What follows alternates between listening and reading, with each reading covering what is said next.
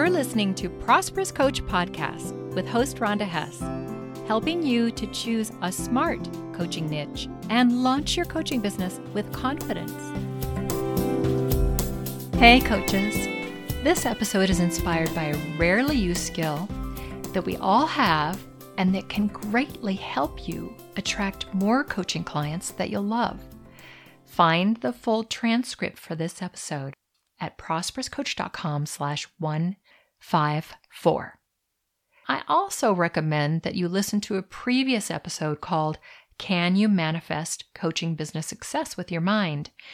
Find that episode at prosperouscoach.com/106. It talks about different aspects of manifesting. This episode won't be repetitive as it's about one particular part of manifesting, which is attracting ideal clients. I know people use this word a lot, ideal clients, but I really mean it. I mean ideal. I want you to have ideal clients. It makes a big difference in your business if you attract the right people, right for you in every way, and you're right for them. Back in 2001, when I was writing curriculum for Coach Training Alliance, I came up with the term ideal client.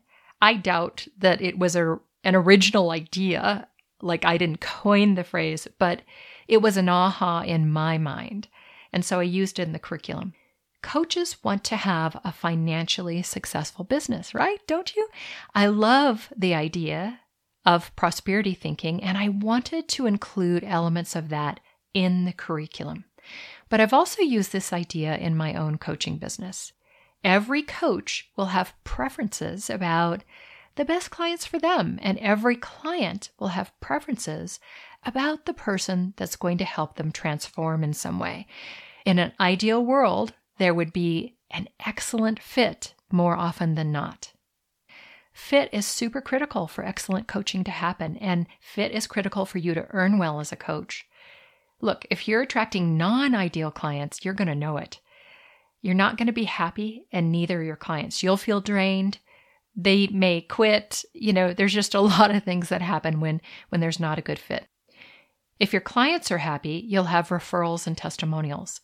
There is an art to attracting clients. I call it an art because it takes time to learn who is ideal for you, and it takes conscious attraction practices to draw them to you. One powerful part of attraction is the words that you use on your website, your social posts, your freebie, your content, such as blogs, podcast episodes, and also the words you use to describe your signature program, what you do with your clients. If you're blessed, as I am, you'll have that word fit reflected back to you. Here's a review I received for Prosperous Coach Podcast to illustrate what I mean. I absolutely love how open, sincere, and generous Rhonda is with her time-tested wisdom and what it takes to build a successful coaching business from scratch. As a newbie coach, still enrolled in certification program, my mind wheels are constantly spinning about how to build my new business. Rhonda's value-filled words and energy help ground and ignite me at the same time. She takes me out of the fog and into clarity, out of stumbling and into jogging steadily forward. Well, what a beautifully written testimonial. Thank you so much, Lena. How did I help ground and ignite something inside of Lena, someone I didn't know before? How did I help her come out of the fog and into clarity without even coaching her yet? Two main ways. One, by studying what words would land best with my ideal clients within my target audience. And two, by thinking of my ideal client while I create messaging to attract them. And so, when I create these podcast episodes, I'm thinking about my ideal client. I'm smiling at them. I'm talking to them. It's like they're right there in front of me. I know who they are. So, what are the right words to attract your ideal coaching client? Well, that's a discovery process that takes place before you do anything to attract clients. Before you build your website, before you put out content and social posts, before you design your signature program, you need to know what words will land with your ideal client. See, words matter. And in this world of rush info coming at us like a fire hose all the time, the most relevant words will be the ones that capture attention and keep it. Of course, to do that, you'll have to narrow your audience, something I really advocate. The temptation is to say all the words that will please everyone, but that's a folly. It's better to focus in, tune in, and speak the words your audience can relate to. I think I've always known that words matter, but lately it's become a point of mastery for me. I know that less is more, and I know that people relate, form ideas, and are attracted emotionally through words. So, have you ever created an ideal client profile? Some people call this an avatar. When I ask coaches who their ideal client is, they almost always say about the same thing. They'll say, I want a client who's open to being coached. Absolutely, coachability is really important.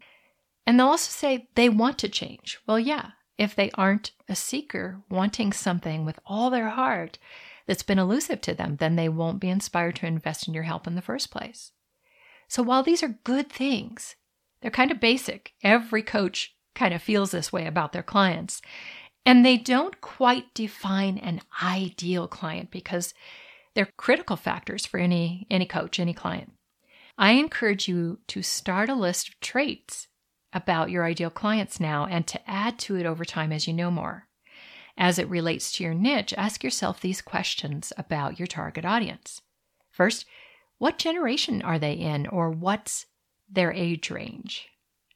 And where do they live? How do they earn an income?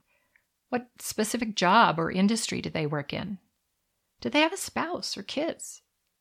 What do they care about most? What are their interests, hobbies, and passions? What are their top responsibilities? What about their top goals?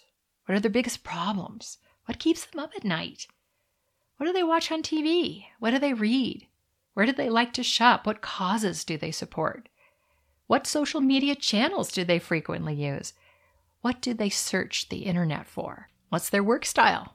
What's their learning style? What's their top method of written communication? What's their decision-making style? How do they think? What are their greatest fears? And what are their greatest hopes? So you can see that if you've narrowed to a specific target audience and niche for your coaching business, it'll be much easier for you to answer these questions. And note, depending on your audience and niche, some of these things may not need to be answered at all. For example, my ideal clients live everywhere because I have an international business. Now, go a step further. Make a favorites list of your clients and what specifically made them your favorite. Something amazing happens when you begin to understand your ideal client at this level. Suddenly, the way you'll attract this client becomes super clear. You can be more authentic and strategic in all of your marketing, in all of your content. And now you can manifest clients with your mind. When I create a podcast episode, I am constantly thinking about, visualizing, and caring about my ideal client. I'm speaking directly to them. I'm calling them in with my words and with my energy and with my heart. I can't tell you how often I hear from my clients that they called me into their life too. Now that's a joy. Stay inspired and make things happen. I'm so glad you tuned in to Prosperous Coach Podcast. Please share this episode with other coaches. And if you're listening on the iTunes podcast app, review this show. Joel Bass did my theme music. Thanks, Joel.